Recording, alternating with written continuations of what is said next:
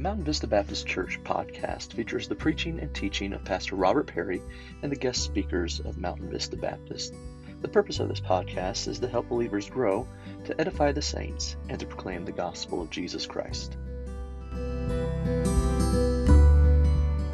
This morning and go to the book of 2 Corinthians in chapter number 5, please. In our New Testament, the 2 Corinthians chapter number 5.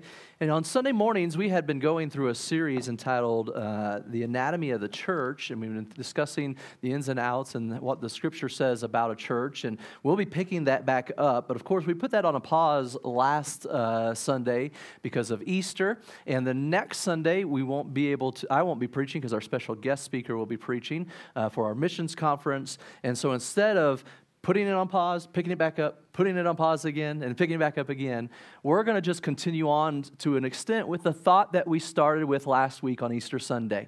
And on Easter Sunday, last Sunday, we discussed the salvation of mankind. Of course, because on Easter we celebrate his death, burial, and his resurrection. We discussed what the results of his death, burial, and resurrection were. The fact that because he died, because he was buried, and because he rose again, we have an opportunity to be saved. And Ephesians chapter 2, verses 8 and 9 tells us that by grace we're saved through faith, not of ourselves. It's the gift of God, not of works, lest any man should boast. And so we understand that it's a gift that God has given to us, and what a tremendous gift his salvation truly is for us. And that's what we want to pick up on again, even here this morning, his gift of salvation and his abundant gift of salvation. There's some great things that come because of being saved and because Jesus did die, was buried, and rose again. So I want you to join with me in 2 Corinthians 5, and we're going to pick up in verse number 17 and read through the end of the chapter here this morning and discuss some thoughts about the abundance of salvation. In verse number 17, it says, "Therefore, if any man be in Christ, he is a new creature. Old things are passed away. Behold, all things are become new. And all things are of God, who hath reconciled us to himself by Jesus Christ, and hath given to us the ministry of reconciliation. To wit, that God was in Christ, reconciling the world unto himself, not imputing their trespasses unto them, and hath committed unto us the word of reconciliation. Now then, we are ambassadors for Christ, as though God did beseech you by us. We pray you in Christ's stead, be ye reconciled to God. For he hath made him to be sin for us, who knew no sin, that we might be made the righteousness of God in him." Our Father, we come to you this morning and thank you for your goodness and love, and for the fact that we celebrated last Sunday on Easter a empty tomb and a risen Savior. And here we are a week later, and we're still celebrating that same fact. An empty tomb, a risen Savior, a God who loves us, who gave himself for us, a God that you have provided salvation for us and the ability to know you, to be reconciled to you. And Lord, I just ask now that you would use me to speak your word here this morning. Give me the word to speak as I deliver the message. Help us to hear from your word, that your Spirit might guide us as we consider it, that it draw us close to you. Lord, I ask now that you'd be honored and glorified through what is said, that you'd be magnified and exalted. And Lord, most of all, we want your will to be accomplished. And for those of us who know you already, help us to just kind of draw close to you, a little bit closer to you, because of the knowledge that we gain from your word about how good your salvation is. For anyone here this morning that might not know you as their personal Savior, would your tremendous love and your wonderful grace and your beautiful mercy that has been shown to us in offering salvation, would it be seen? And that you would speak to the heart of those in need of you, and that they trust you today before it's eternally too late. And Lord, we praise you and love you, and we ask these things in Jesus' name. Amen. As I mentioned already last week, we considered the salvation of mankind, and that's the result of Jesus' death, burial, and resurrection. The fact that we can know him as our personal Savior and that we can have a relationship with God because of it. But the truth of the matter is I have been saved for about 30 years now in my life, and through that time, I've had a lot of Sunday school lessons sat through and listened to. I've had a lot of sermons preached and heard and listened. I have preached a lot of messages, in fact, and that fact, for instance, this week I had some computer trouble. My hard drive of my computer went down, it crashed. and every message I've ever preached here is on it. And I just started thinking, like, man, what in the world? Like, every one of my notes, my college notes and all that type of thing are on there. And so I've got it trying to get recovered right now and praying that it does. But that just made me think of all the work, you know what I mean, and all the study and all the preparation in those messages. I just say that only just to say this. I've heard a lot in my lifetime in 30 years. I've preached quite a few in my years that I've been in ministry as well. And I still don't know it all, right? And when I try to really sit back and consider salvation, and what Jesus did for me so that I could be saved, that I could have a relationship with Him, that I would be able to spend eternity in heaven. Man, it's so enormous that I can't even comprehend it all, right? And the truth be told, we won't ever comprehend it all until we're standing face to face with Him. And I'm thankful that we don't have to comprehend it all to even get it either, my friends. You know what I mean? Like, to receive salvation, we don't have to know all the ins and outs. We don't need to know all the theological implications of salvation, of justification and redemption and regeneration and sanctification and imputation and all of those tations, right? We don't have to know what all of those mean to be able to accept Him. Whosoever shall call upon the name of the Lord shall be saved. And I'm thankful for that this morning. The grace of God and His redemptive plan for mankind and those who are lost in their trespasses and sins is truly beyond our full ability to understand. But I'm thankful I don't have to understand all of it to receive it. We likely will never understand the magnitude of His abundant grace. But that should not hinder our gratitude. That shouldn't hinder our thanksgiving for what He's done for us. In fact, Paul, he realized the abundance of his salvation. And it kept him near the cross. It kept him always thankful for what Christ had done for him. And he never lost sight of who he was and what Christ had done for him. He was grateful for the grace that was extended to him. And I love the way John MacArthur puts it. He wrote this. He said, Paul was overwhelmed with gratitude that the eternal, holy God sent his Son to die as a substitute to pay the penalty for his sins. That marvelous truth left him with no room for self-congratulation, as if he had contributed something to his own salvation. But Christ's death did not merely put him in a position to be saved, it procured his salvation. From that reality flowed reconciliation, justification, forgiveness of sin, peace with God, and deliverance from wrath and judgment.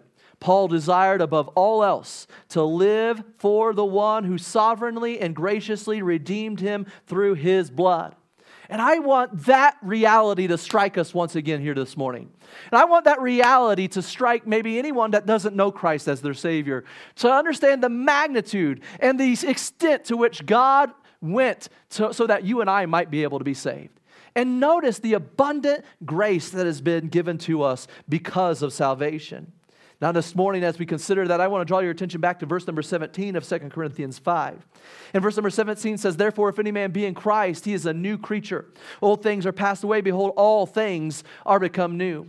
As we consider the abundance of salvation, I want you to notice with me, number one, salvation's regeneration. Now, I mentioned that phrase in just a moment ago, and I said you don't have to understand what that means in order for us to accept salvation and receive salvation. However, though, my friends, this is a marvelous and important truth of what God has done for you and I in salvation. We've already examined our state, mankind's state without Jesus, dead in our trespasses and sins, is a terrible one. Last week, we were in Ephesians chapter 2. And Ephesians tells us that we were dead in trespasses and sins, but He's quickened us or made us alive, right? And so, my friends, we understand that our state without Jesus is that we were born into sin. In sin, our mother conceived us. We were in sin in our mother's womb. We were born sinners. The Bible tells us in Romans 5 and verse number 12, For as by one man sin entered into the world, and death by sin, so that death passed upon all men, for all have sinned. The Bible tells us that all have sinned and come short of the glory of God in Romans 3 and 23. In Romans chapter 6 and verse number 23, it says, The wages of sin is death. My friends, our standing, our state without Jesus in our sin is a terrible one. Without Jesus, we are in trouble. Without Jesus, we are doomed. But my friends, the Bible tells us that when we trust Jesus as our personal Savior, because of His mercy and because of His grace, He gives us salvation, and through that, we are born again. We receive a new birth. And when we consider salvation's regeneration, that word regeneration just simply means that we have been regened. You know, there's some genes that are flowing through your body right now. Not Levi's, all right? But there's some genes, genetics, that are flowing through your body right now. They are a result of your mother and your father and the bloodstream and all those things. And I'm not a scientist, and I'm not going to try to get into all that today. But I do understand that because of those that have begot me, that's why I have them. When Jesus comes in, He regenes us spiritually speaking. He regenerates us. And because of that new birth, guess what, my friends? We receive a new state. A new state. Listen, I said our state without Jesus Christ is a bad one. A terrible one, a horrible one. We are destined and doomed for hell. We are enemies with God because of our sinful state. We're not just sinner. We're not just people who sin. We are sinners. That's who we are. We are born sinners. And that's our state without Jesus Christ. But when we accept Jesus Christ as our Savior, we're regened or regenerated. We are reborn. In fact, Jesus in the Gospels put it this way: except a man be born again, he cannot see the kingdom of God. That's a pretty straightforward statement. That's a simple statement. Take it at its word.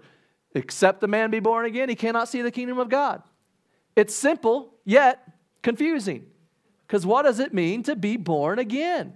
In fact, Jesus was speaking to a man there in John 3 when He said these words. A man named Nicodemus, who was a Pharisee. He knew the Old Testament scriptures. He knew the prophecies, and he was still confused by this. And Nicodemus' response to Jesus' words was this: how can a man be born when he is old? Can he enter in the second time into his mother's womb and be born? Now, consider this with me.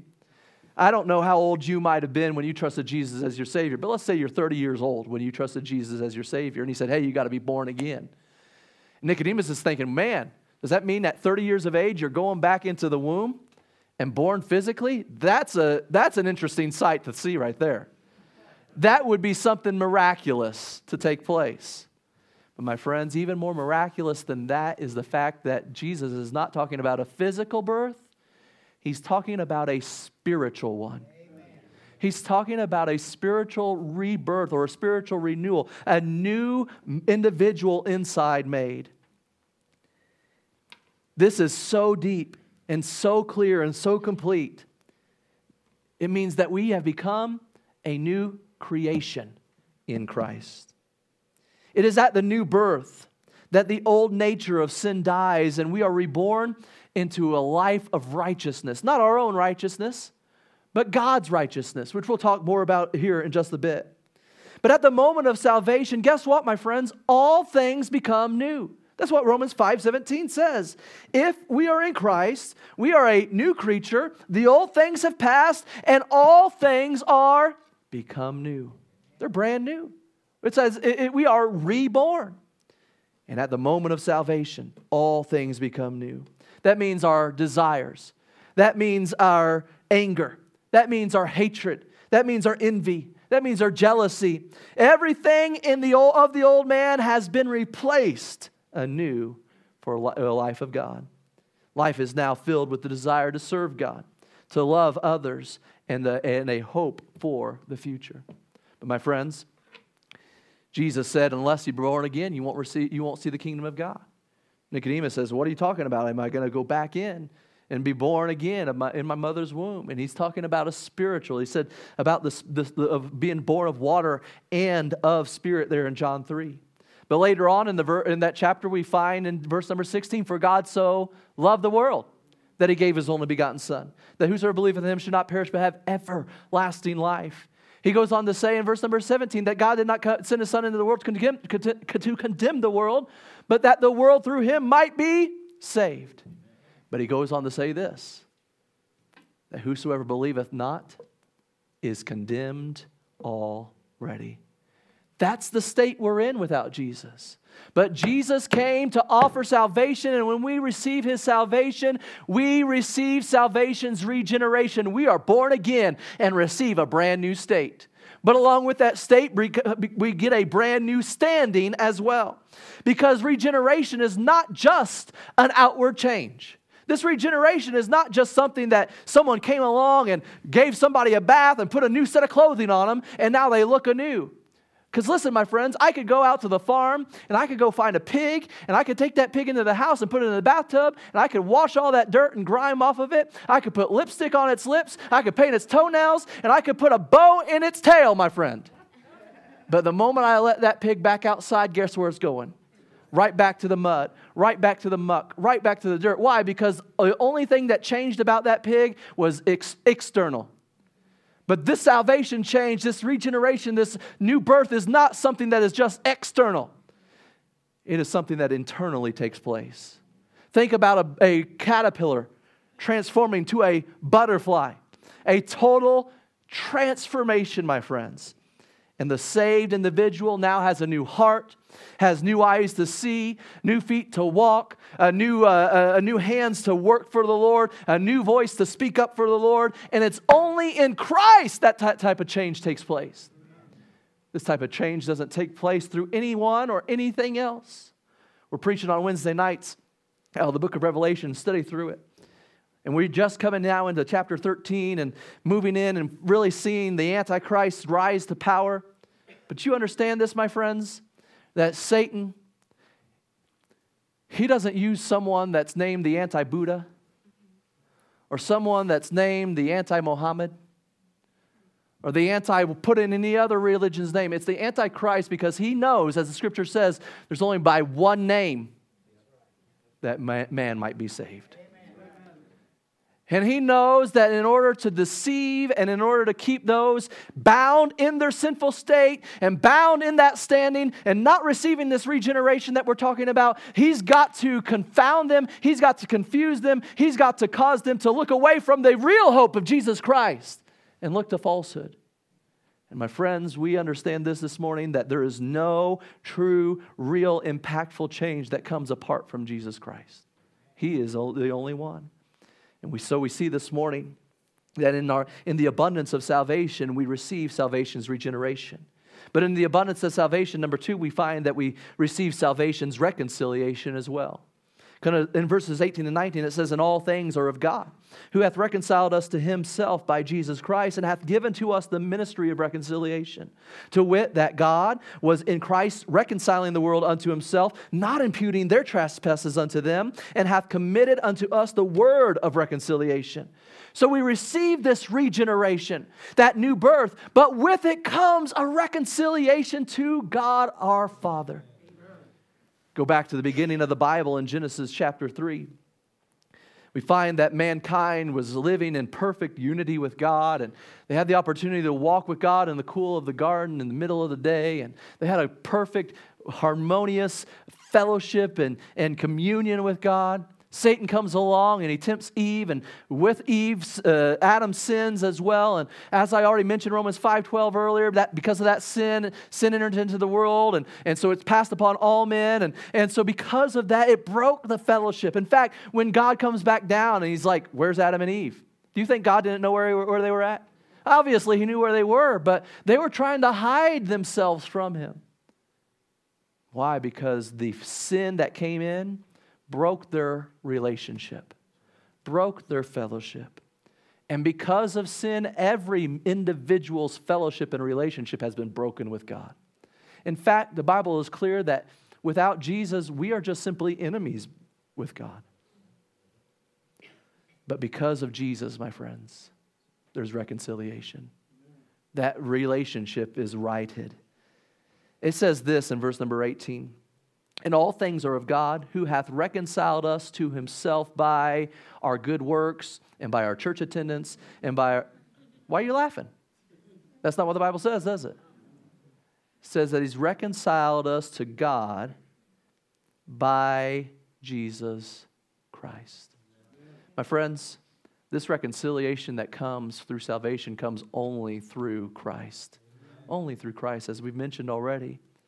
But God, who is holy, God who is righteous, who is perfect, who cannot be in the presence of sin, who is perfect and is in his abode in heaven is perfect, could never allow us in our sin to enter into his presence. For if we add anything to perfection or take anything away from perfection, guess what? What happens to perfection? It's no longer perfect. So if we enter into God's presence imperfect, then we taint his perfection. There's nothing that we could do to try to make ourselves perfect. There's nothing we could do to try to right our wrongs. It doesn't matter how morally we tried to live. It doesn't matter how many good deeds we try to do. We could live better than any other guy out there, but it still would not match God's perfection.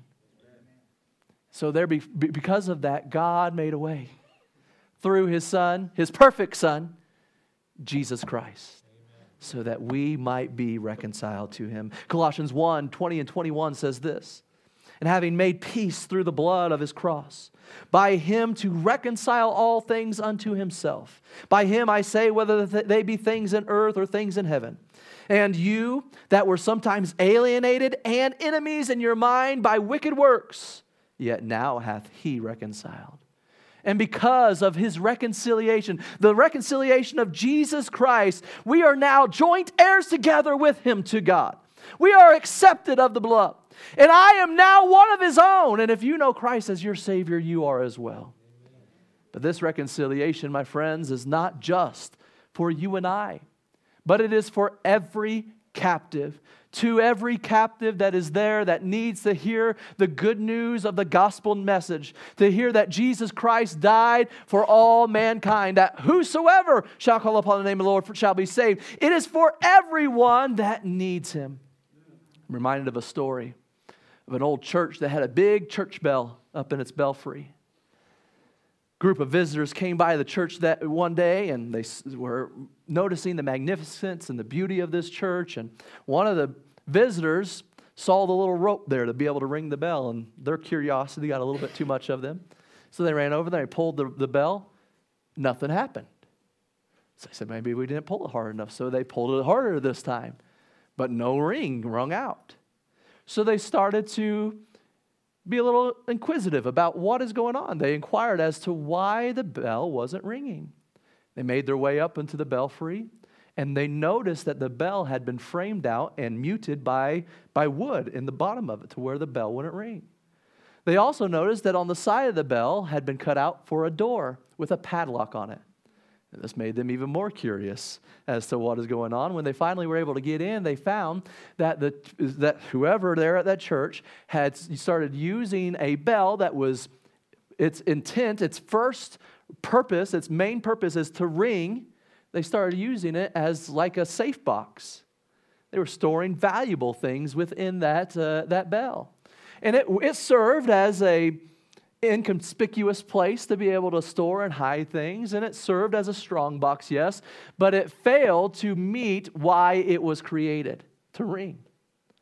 My friends, you and I, having known Christ as our personal Savior, have been made to ring out the good news of Jesus Christ. We have been made to tell the gospel message. Unfortunately, many a Christian are like that bell and that belfry, and they lock up the good news behind lock and key and never share the glorious message of the gospel. The Bible says if our light be hid, it's hid to those who need it the most, those that are lost. And how shall they hear in Romans 10, it says, without a preacher? And how shall they preach except they be sent? And we have a part to play in telling those around us about the love of Jesus. We have a part to play in telling the world around us about the love of Jesus as well. And that's why we're having this missions conference this week. I sure do pray that you would allow the Lord to speak to your heart about how you could ring your bell loudly for him. But thirdly, this morning, not only do we see salvation's regeneration and salvation's reconciliation, but when we consider salvation's abundance, we also notice, thirdly, salvation's righteousness. Join me down in the last verse of this chapter in verse number 21. For he hath made him to be sin for us, who knew no sin, that we might be made the righteousness of God in him. My friends, our reconciliation is achieved through Jesus Christ. Our regeneration is achieved through Jesus Christ. And the one who is holy, the one who is sinless, the one who is undefiled, gave His life so that we might also receive His righteousness. I want you, if you have your Bibles, you can go with me, but I want to read a verse, and I want to quote it correctly, so I'm turning over there. Romans chapter number 10. Romans chapter number 10 and verse number 1 says, "Brethren, my heart's desire and prayer to God for Israel is that they might be saved. For I bear them record that they have a zeal of God, but not according to knowledge." Notice what it says in verse number 3.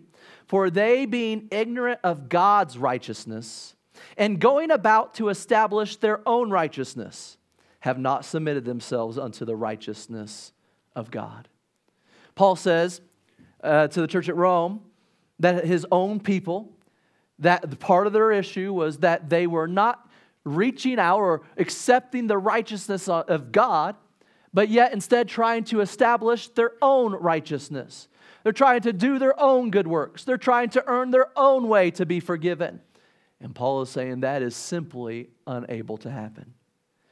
But my friends, he goes here in 2 Corinthians to tell the church at Corinth that when we accept Jesus Christ as our Savior, our righteousness goes out the window because it's replaced with God's righteousness. Listen, my friends, how does that happen? How in the world can we receive the perfect righteousness of Jesus Christ? Well, it started back at the cross. Because look what it says there in verse number 21. "God made Jesus, for He hath made Him," God made Jesus, "to be sin for us who knew no sin." When Jesus hung on that cross, as we probably considered and thought about as we celebrated His resurrection last week, and we probably considered how He got there in the first place, when we considered how He hung on the cross, and we heard these, we know that He spoke these words, my God, why hast thou forsaken me?" As I said earlier, God cannot allow sin into His presence. And the sin of all mankind, all the way back to Adam and Eve, all the sin that was taking place right there on the earth at that day. I'm talking about the Roman soldiers who nailed Him there. I'm talking about the Pharisees who hated Him and condemned Him. I'm talking about Judas who betrayed Him. Every one of those sins at that time were laid on Him. And every sin of the future, every sin that I've ever committed, and every sin that you ever committed and will continue to commit, my friends, was laid on Jesus' shoulders while He hung on that cross. And because of it, God turned His face away from His own Son. And Jesus cried aloud, "It is finished!" And He died and gave Himself for you and I. But it didn't end there, and that's why we celebrated last week. He rose again. But my friends, you understand this morning? That all of our sins was placed right on Him. The only way that we could ever receive perfect righteousness is for the one who is perfect, who has the ability, who has all authority to experience what we have experienced and to pay for it in our place. We're reminded in Isaiah 64:6 that we are all as an unclean thing, and all of our own righteousnesses as filthy rags. That's how our goodness is. You say, "I'm a pretty good person." You probably are compared to most. But compared to God, it's just a filthy rag. But my friends, that's the point. He made Him to be sin for us who knew no sin. Why? So that we, you and I, might be made the righteousness of God through our good works. You're not following along. That's why I didn't get a laughter right there, because that's not what the Bible says. We receive the righteousness of God in Him, in Jesus Christ. It's nothing I do. It's nothing that I earn. It's what He's already done that provides so that I can be saved and receive His redemption. See, my friends, if we were to die without Jesus, we'd stand before God, and all God would see was our filthy, wicked, vile, wretched sin. And He'd say, "Depart from me. I never knew you." But those who know Jesus as their Savior, because Jesus took our sin and died and paid the penalty for it, because he rose again, when we trust him as our personal Savior, now when we are going to stand before God, we are going to be standing before God, and he's going to see us covered in the blood of Jesus Christ, covered in Jesus' perfection. It's called imputation is what it's called there. In fact, the Bible uses that word there in verse number 19, not imputing their trespasses unto them. That is putting someone's account to the others and replacing that person's account for theirs. So it's like if you and I both had taken out a loan from the bank. Let's use Chase Bank for an example, just for the simple case here. We both had taken out a loan at Chase Bank, and it was pretty much for the same amount of money or whatever the case might be. And you paid your account off, but I still had like 95% of it left to pay off. I'm still liable for that debt. And they're going to expect me to pay that debt plus the interest and all those things along with it, right? But after you've paid it off, you are debt-free now to Chase, but I still have 95% of my debt that I have to pay. And you come along to Chase Bank and say, hey, I'm going to take their account. I want you to swap it. I want you to make what I was debt-free, I want you to make them debt-free. And I'll take their debt upon me. That's what Jesus did for us. He took his perfection, and he gave it to us, and he took our sin so that we could have it. My friends, that's salvation's righteousness, not of our own, but everything of his. And lastly, before we close, notice fourthly this morning, salvation's responsibility. We skipped a verse a moment ago, if you noticed that, and verse number 20 says this, now then we are ambassadors for Christ, as though God did beseech you by us. We pray you, in Christ's stead, be reconciled to God. I see two responsibilities on our side when it comes to salvation. One, because of salvation, we have the responsibility to represent him. We're his ambassadors, it says. And an ambassador is a representative for the sovereign nation or for the individual and who they are standing in their stead for. And an ambassador is sent out by that sovereign nation's power to represent that nation. When that ambassador goes to wherever they're at, they don't go there and promote their own agenda, but they are sent to make known the agenda or the needs of that one they are representing. And therefore, you and I, as ambassadors of Jesus Christ, we don't represent our own needs, our own wants, or our own ideologies. What we represent is our Lord and Savior, Jesus Christ. And everywhere we go, no matter where we're at, it ought to be that. 1 Timothy 4:16 says, take heed unto thyself and unto the doctrine continue in them. For in doing this thou shalt both save thyself and them that hear thee. But notice, my friends, I believe there's another responsibility when it comes to salvation. Now, this is not anything to do with how we earn salvation, because we can't earn salvation. But I do believe that there is a responsibility to be reconciled. That's what it says there in verse number 20. We pray you in Christ's stead, be ye reconciled to God. And what do I mean by that? I believe this has the implication of to be reconciled has the implication that while God has provided the way for reconciliation, and so therefore is the reconciler, this reconciliation can only take place if a sinner lays a hold of God's great life preserver by grace through faith. What do I mean by that? Let me explain it. Say we were out on some body of water. Let's just use this. Let's use the ocean. We're miles out in the ocean. It's miles deep there, all right? And you might be a decent swimmer, but there's no way that if your boat went down right there in that location in the sea that you're going to swim all the way to the shore and make it and live. And so you're out there on this boat, you're enjoying your time, but all of a sudden it starts to sink and it tips over and you go in the water. You're in big trouble. There's no way you can swim to safety. You need someone to save you.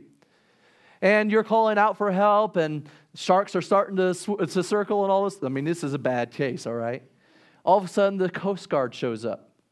Coast Guard throws out a lifeline, and at the end of the lifeline is a life preserver. That life preserver lands right next to you, and they say, grab the life preserver. You grab the life preserver, and they pull you to safety. Who saved you? The Coast Guard. Obviously, you didn't save yourself. Had they not showed up and offered the resources necessary for your safety, you wouldn't have ever been saved. the only part you played, and that is just reaching out and grabbing the life preserver, accepting their offer for safety. All right? Now, say you're the same scenario. You're out there, your boat goes down, you're out there, you need help, you're crying for help even, the Coast Guard shows up, they throw out the lifeline with life preserver at the end of it, and you say, I need help. They say, grab the life preserver. I need help, but not that way. That'd be foolish, wouldn't it? That'd be ridiculous. No, I'll try to swim to the boat. No, don't swim to the boat. Just grab the life preserver. We'll pull you in. No, I'm going to try. And when you try to swim to the boat to your own safety, and you get eaten by a shark, or you're already wore out, so you go under and you sink and you drown. You see what I'm saying? You say that's kind of a ridiculous. Why wouldn't somebody just reach out and grab what was offered for them for salvation, for their safety? You're right. Why wouldn't they? But every single day, there are people that slip off into eternity with the life preserver of salvation right there next to them. But because they didn't want to do it Jesus' way, they are never saved. Jesus said, I've already paid for the penalty, I've already paid the price, I've already died for you, I've risen again. Your only responsibility is to be reconciled. Your only responsibility is to accept me. But how many times do we talk to people and say, yeah, I'm going to heaven because I've gotten in this baptistry tank. Or yeah, I'm going to heaven because I'm a good person. Or yeah, I'm going to heaven because I give a lot of money to charity. Or yeah, I'm going to heaven because I do a lot of charity work. Oh yeah, I'm going to heaven because my mom, she prayed a lot. Oh yeah, I'm going to heaven because my grandpa was a preacher. Oh yeah, I'm going to heaven. Yeah, my grandma was a Sunday school teacher. And you can go on down the line, and they're all ways of people trying to say, yeah, I'm going to heaven my way. But they've not been reconciled because they're rejecting the life preserver. The only part we play is just the accepting of it. The only part we have, the only responsibility we have is to be reconciled. Accept what He has done for you. Jesus said, Romans 10:13 says, for whosoever shall call upon the name of the Lord shall be saved. Verses before that say, with the mouth, confession is made unto salvation. With the heart, man believeth unto righteousness. My friends, Jesus has done everything that needs to be done. All you have to do is accept Him. Grab the life preserver. The question is will we do it our way or will we do it His way? Now, if you're here this morning, you know Christ as your Savior, here's the good thing. The abundance of your salvation has been made clearer. Surely you've noticed it. The fact that He regenerated you. He's reconciled you. He's given you His own righteousness. He's given us the opportunity to be part of what's going on. And we have the responsibility to be His ambassador. What an opportunity that is. But maybe you're here today and you don't know Jesus. Your only responsibility today is not to get your act together, not to turn over a new leaf, not to clean yourself up. It's just simply call on Him. Trust Him. Accept His life preserver by grace through faith. Trust Him as your personal Savior today. I can invite you to stand to your feet with me here this morning with our heads bowed and our eyes closed. Out of respect of others, if you would help me with that, no one looking around. How many here would say, Pastor, I know for sure that I'm saved and heaven is my home. If I died right now, God forbid, but if I died right now, I know that I'd spend forever, for eternity in heaven with Jesus. Could I just rejoice with you? Slip your hand up and write back down as a testimony to that. Hands all across this auditorium. I wonder, and there's nothing to be embarrassed about, nothing to be ashamed about if this is you. But maybe there's someone here today and you would honestly say, I don't know that I'm saved. I'm not 100% sure that heaven's my home. Now, no one here would think funny of you. No one here would think of you any less if you were to admit that here this morning, because every single one of us were in that point at some time in our life.